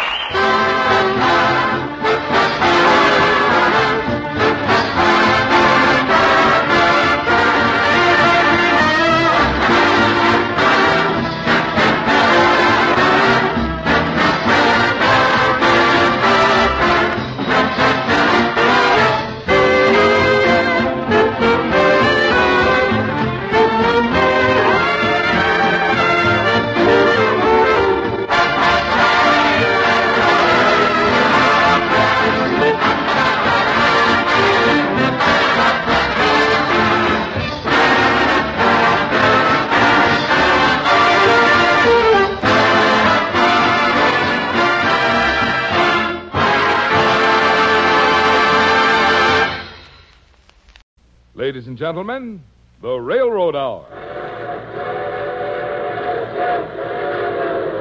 And here comes our star-studded show train.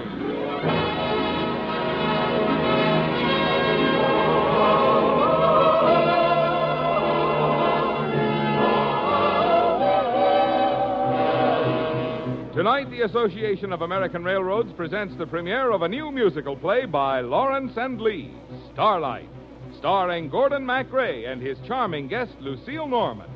Our choir is under the direction of Norman Luboff, and our music is prepared and conducted by Carmen Dragon.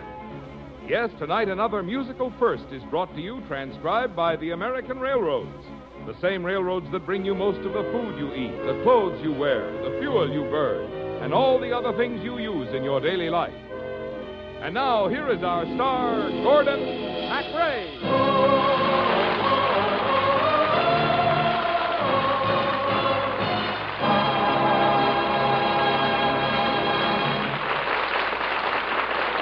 Thank you, Marvin. And good evening, ladies and gentlemen. Tonight, Lucille Norman and I are bringing you a memory of the days of vaudeville. Lucy is Helen Harris, and I'm a singing hoofer named Harry McKay. And here is Starlight. Do you remember Miss Harris? Absolutely, Mr. McKay. Remember how they did it at the palace when you and I were doing two a day. You saw the greatest troopers in the USA, unless a lady's hat was in the way. Now all the guys were gallant at the palace, and all the gals were glamorous and gay. We always had a picnic at the palace before the movie 32 a day. Mr. McKay? Yes, Miss Harris? Were there any big people born in your hometown? No big people, only babies. Dance it, Helen. Now for the trick turn. Good girl. I think we better stop, Miss Harris. I'm a little stiff from dancing. I don't care where you're from. Keep moving. Remember how they did it at the palace? The music used to give you such a thrill. They hung a little sign so every Jack and Jill could recognize the people on the bill. Now everybody took a second encore, and even then you never got your fill. Remember how they did it at the palace in the olden golden days of vaudeville.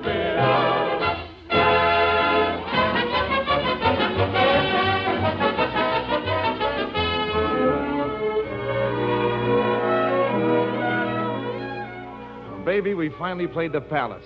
We're in the big time. Yes, Harry. What's the matter, honey? What are you so glum about? What more could a couple of hoofers ask for? Nothing, Harry. It's all I've ever wanted. Say, put your right arm out a little more as we make the trick turn, huh? That always kills them. Anything you say, Harry. There's our cue. Grab my arm, baby. Here we go.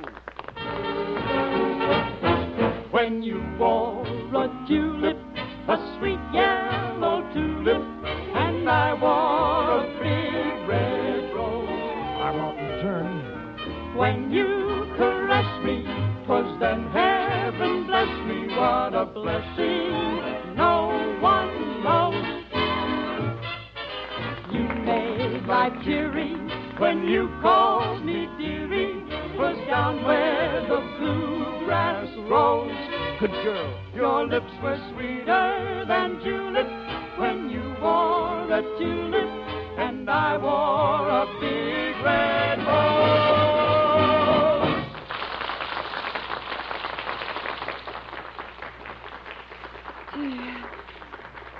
Hey, Harry, there's something I've got to tell you. Later, honey. We got to do an encore. Sidestep back on. You ready? I guess so. Smile, baby. This is a happy number. What would you say if I asked you to wait another year? Oh, don't, dear. No, I won't, dear. My heart's jumping up and down. Oh, you silly little clown. What would you say if I should run away from you? Oh, don't, dear. No, I won't, dear. Love's but a spell, so poets tell.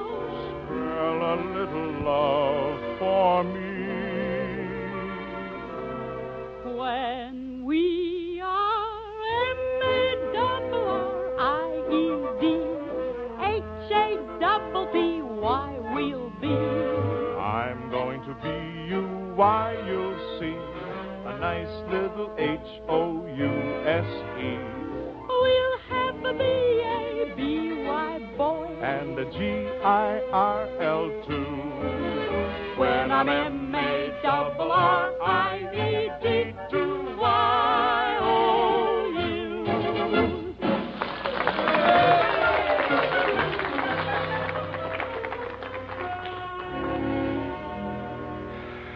Baby, the act's never been better than it was tonight. You're a great showman, Harry. We're a great team, Helen. Hey, there's something you started to tell me during the act. What was it? Harry. Oh, Harry, I don't know how to say it. Well, talk it out, kid. What's bothering you? Harry, I want to quit the act. Quit the act? Right when we're hitting the top? Well, can you think of a better time? But why? You gotta have a reason. I want to get married. Married? I didn't even know you were in love with anybody. I have been for a long time. Yeah? Who's the lucky guy? Somebody been hanging around the stage door, sending you flowers and candy and all that stuff? No. This character never sent me a thing. But I'm in love with him. I have been for years and years. And I have a feeling I will be for the rest of my life. Who is he? You silly baboon. Me? Me? Helen, why didn't you say something before? Well, it's the fellow's place to do the asking. But you were always so busy figuring out how we'd get out of playing Percy, Pennsylvania, and Mound City, South Dakota, that you never thought of me. It's perfect. We'll never have to break up the team. Wait a minute. What'd we call ourselves? The McKays? Ah, it doesn't sound good. Nobody'll ever know who has top billing. Harry, when we get married, I want to give up show business. Settle down and make a home for us. We won't have to live out of theater trunks and paper suitcases and all. Honey, what about the act? Well, you'll be great as a single, Harry.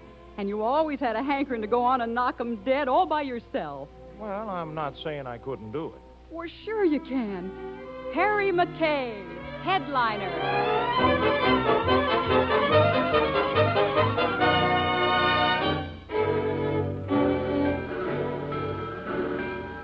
Helen!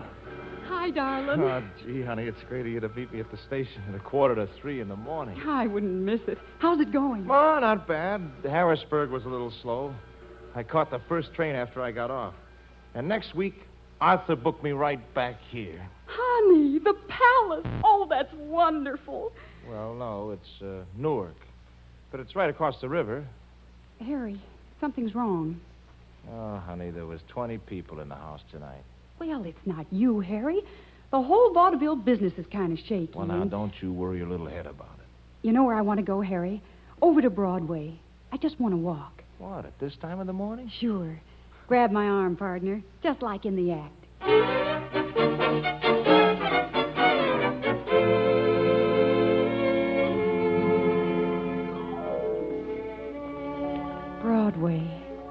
look at it. Yeah. Come here. Where are you taking me? It's my favorite spot in New York. A place I used to come to whenever I had the blues, Harry. I never knew you were ever sad, Helen. All the time, mister, until I married you. Right turn? Hey, Schubert Alley. There's an old saying that if Broadway has a heart, it's somewhere under this pavement. Gee, look at all those posters. All the 3 sheets. Oh, these are the greats, honey.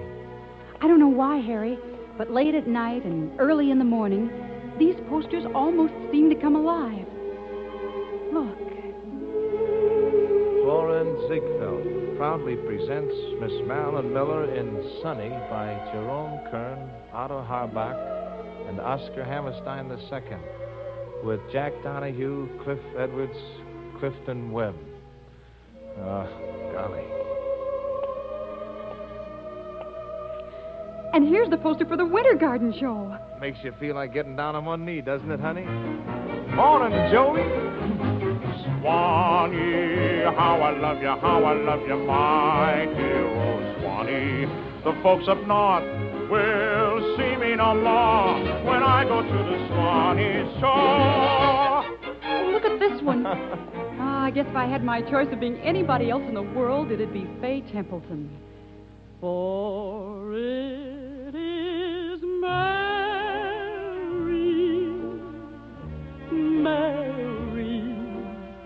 plain as any name can be. Yeah. Of course, you'd have a pretty tough choice choosing between her and her. The Follies present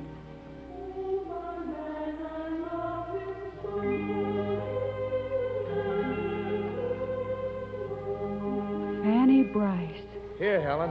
Here's who I'd be. Mr. Show Business himself.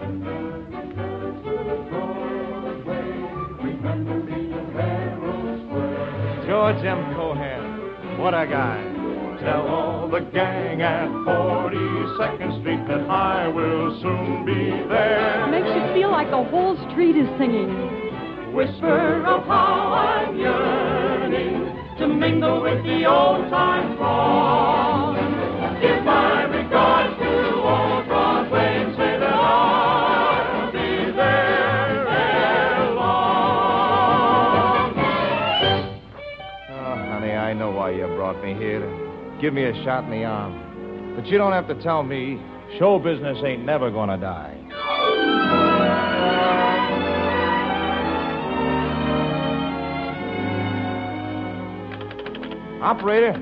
Operator, you ready with my long-distance call in New York? Hello? Good morning, Helen. It's Harry. Harry, where are you calling from? Percy, Pennsylvania. Arthur booked me here. Oh, Harry. Now, it ain't bad, baby. It ain't bad. I'm just breaking in the new act. Now, Harry, don't be discouraged. Where are you booked after that? Well, tell me, Harry. Elyria, Ohio next week. Then Waterloo, Indiana. And then Mound City, South Dakota. Honey, listen to me. Everybody's talking about what a big thing radio's going to be, and you know... You know, Harry, wireless, with the earphones. Oh, you're kidding, baby. It's a fad, a plaything. The whole thing will blow over in 3 months. You'd be great on it, Harry. They're looking for talent. Oh, Helen. Remember the old saying, one picture is worth 1,000 words? Well, on that wireless thingamajig, they'd only be getting 1,000th of me. Why, nobody'd see my famous trick turn. But you gotta keep up with the times, Harry. Oh, honey, radio will never last. Everybody says it's bad for the ears. What I really called up was to say that I love you. Even in Percy, Pennsylvania, I love you.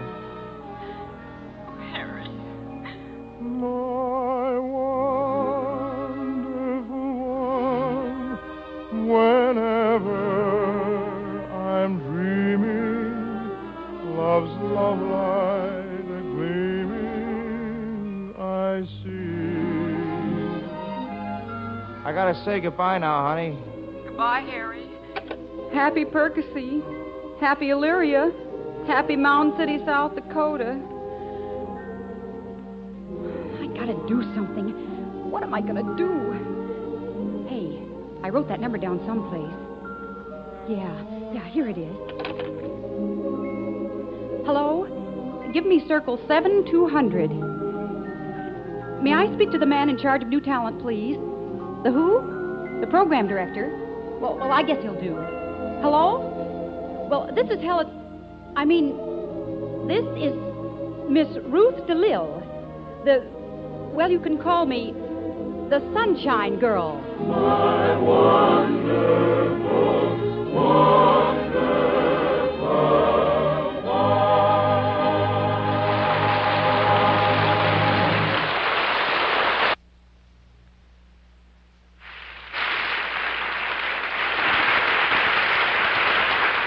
We'll return for the second act of Starlight in just a moment.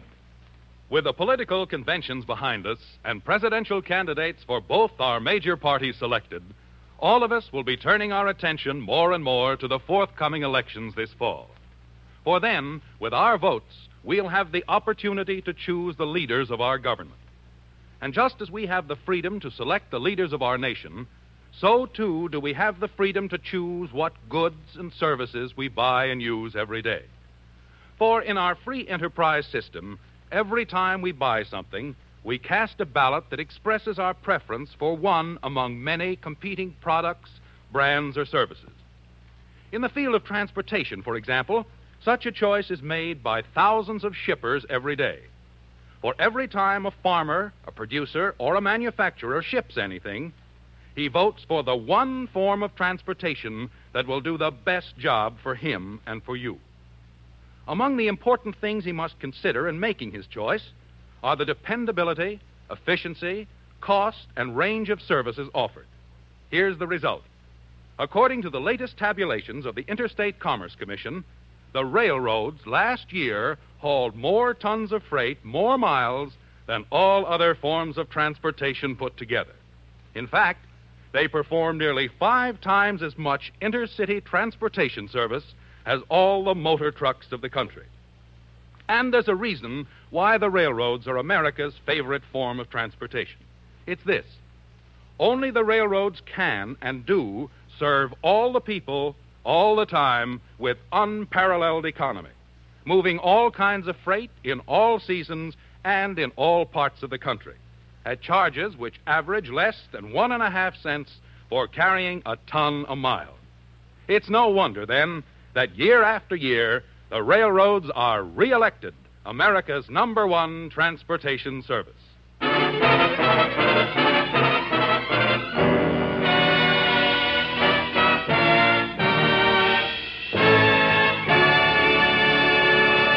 Now, here is Act 2 of the new Lawrence and Lee play with music, Starlight, starring Gordon MacRae as Harry McKay and Lucille Norman as Helen. Remember how we did it back in Vaudeville, when Ma and Pa were doing a day. Dear Helen, just a line to let you know that I'm killing them in Kalamazoo. All my love, Harry. Now everybody took a second encore, and even then you never got your fill. Dear Helen, business is boff in Butte, Montana. In the olden golden days of vaudeville.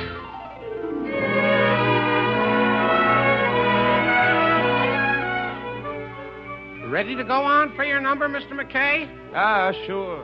How's the house? One old lady with an ear trumpet, a bum fast asleep and snoring, and 12 large spiders. Well, you can't always play to packed houses, Sam. Stand aside, will you? I'm going to give that old lady a good time, wake up the bum, and give those spiders the show of their life. Everybody loves a baby, that's why I'm in love with you. Pretty baby, pretty baby. And I'd like to be your sister, brother, dad, and mother, too. Pretty baby, won't you come and let me rock you in my cradle of love, and we'll cuddle all the while. Oh, I want a loving baby, and it might as well be you. Pretty baby of mine. Well, the old lady liked me. Did you see her face light up when I did that trick turn?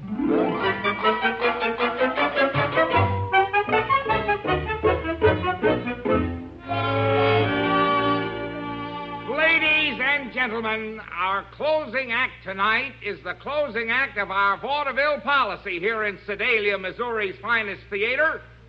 Next week, Pola Negri in Passion. Now, Harry McKay.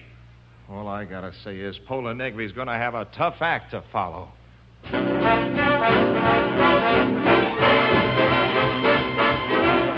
Somebody loves me, I wonder who. I wonder who she can be. Somebody loves me, I wish I knew. Who can she be? Worries me. For every girl who passes me, I shout, hey, maybe you were meant to be my loving baby. Somebody loves me, I wonder who. Maybe it's you.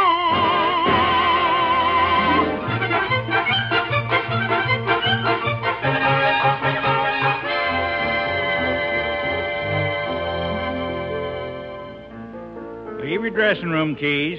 Don't know what we're going to use them for, but leave them. What you got there, Pop? A gramophone? Awful funny horn for a gramophone. Oh, no, sir, Mr. McKay. This is one of them newfangled radios. Oh? What happened to the cat's whisker and the earphones? Oh, say, they got this here perfected. Super heterodyne or something like that. Works off an A and B batteries.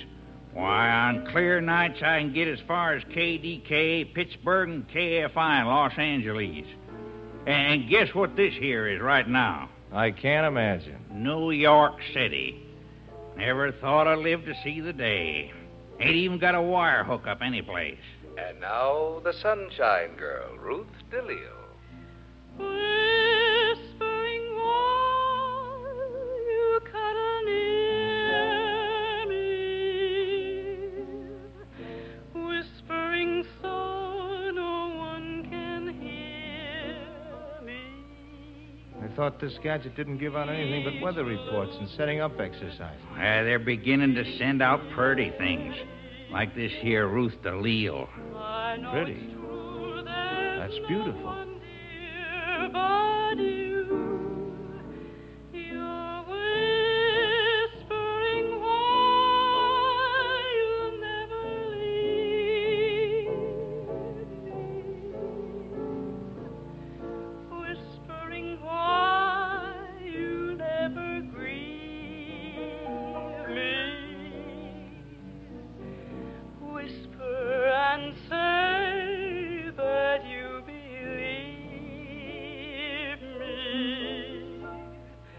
Whispering that I love you.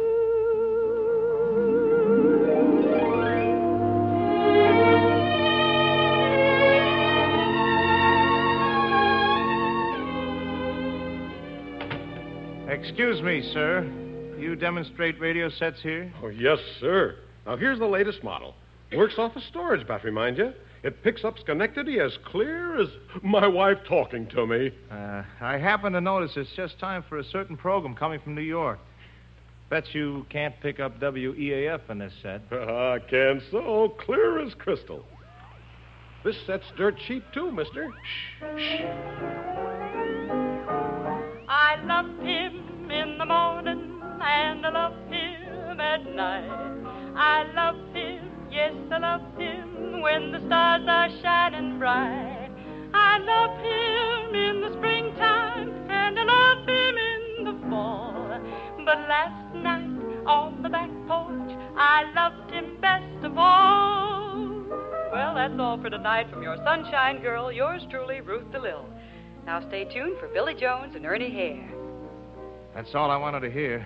I guess I was a little late. Hey, don't you want to buy the set, mister? No, but for the first time in my life, I'm going to write somebody a fan letter.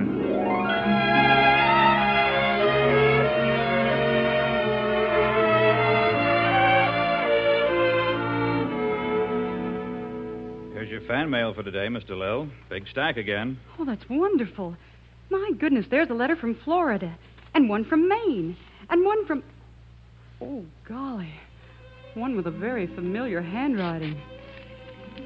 My dear Miss DeLille, once in a lifetime, a man hears a voice like yours. Keep singing. Sincerely, Harry McKay. Oh.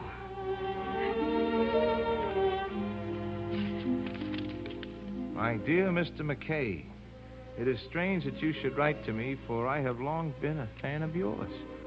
When you were playing the Palace with that strikingly beautiful partner, I never missed a single performance. When you get to New York, why don't you drop in at the station to see me? A man of your talents belongs in this exciting new medium. Excuse the typing. Warmest regards, Ruth DeLille. Well, what do you know?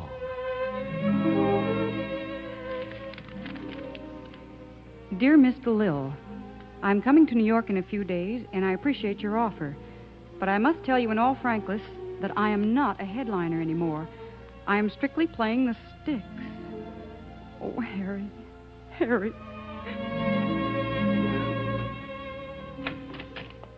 McKay? Yes? Miss DeLille will see you now. She has a couple of minutes before she goes on the air. Thank you. In here? Yes, Studio A. Miss DeLille, Harry. Helen.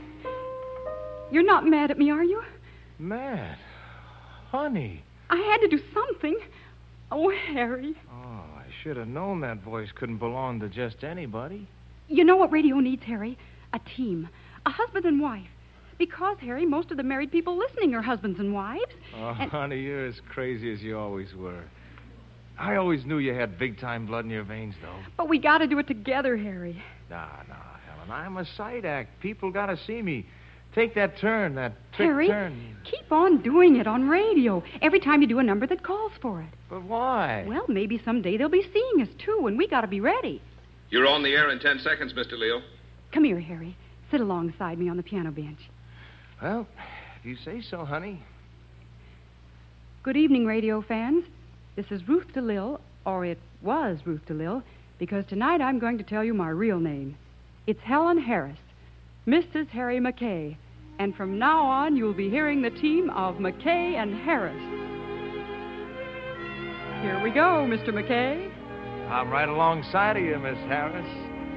Just you and you in the shadowy twilight, in silvery moonlight, there's none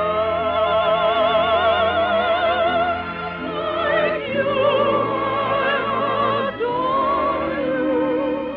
My life I live for you.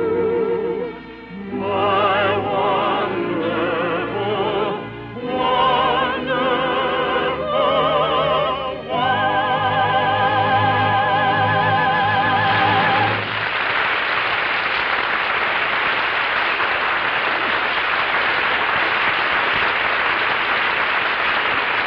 Thank you, ladies and gentlemen.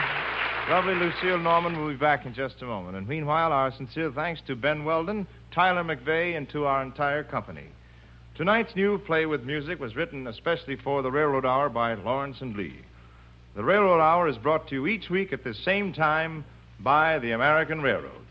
Today and every day is election day for the people who produce most everything we eat, wear, buy, and use.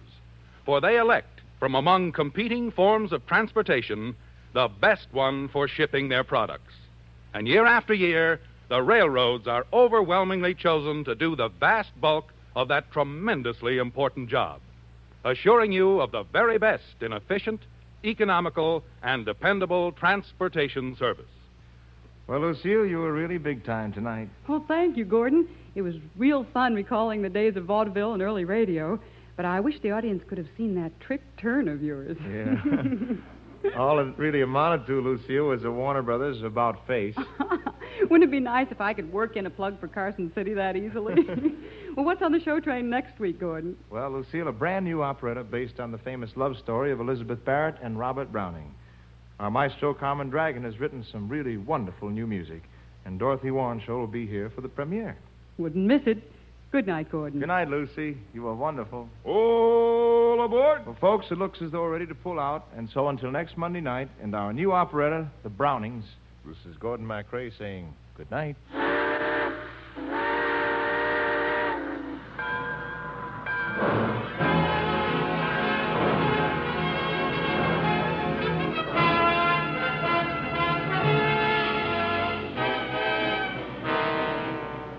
The Railroad Hour was transcribed in Hollywood.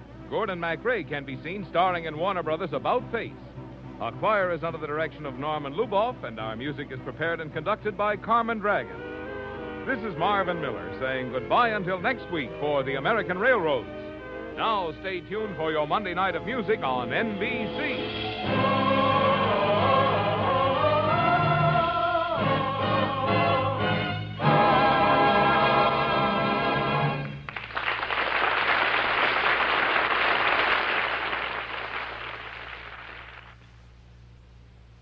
Here's a reminder that United States defense bonds now offer a higher interest rate and shorter maturity. Invest regularly and systematically in defense bonds. Remember, they're now even better. Stay tuned for more fine music on the Telephone Hour on NBC.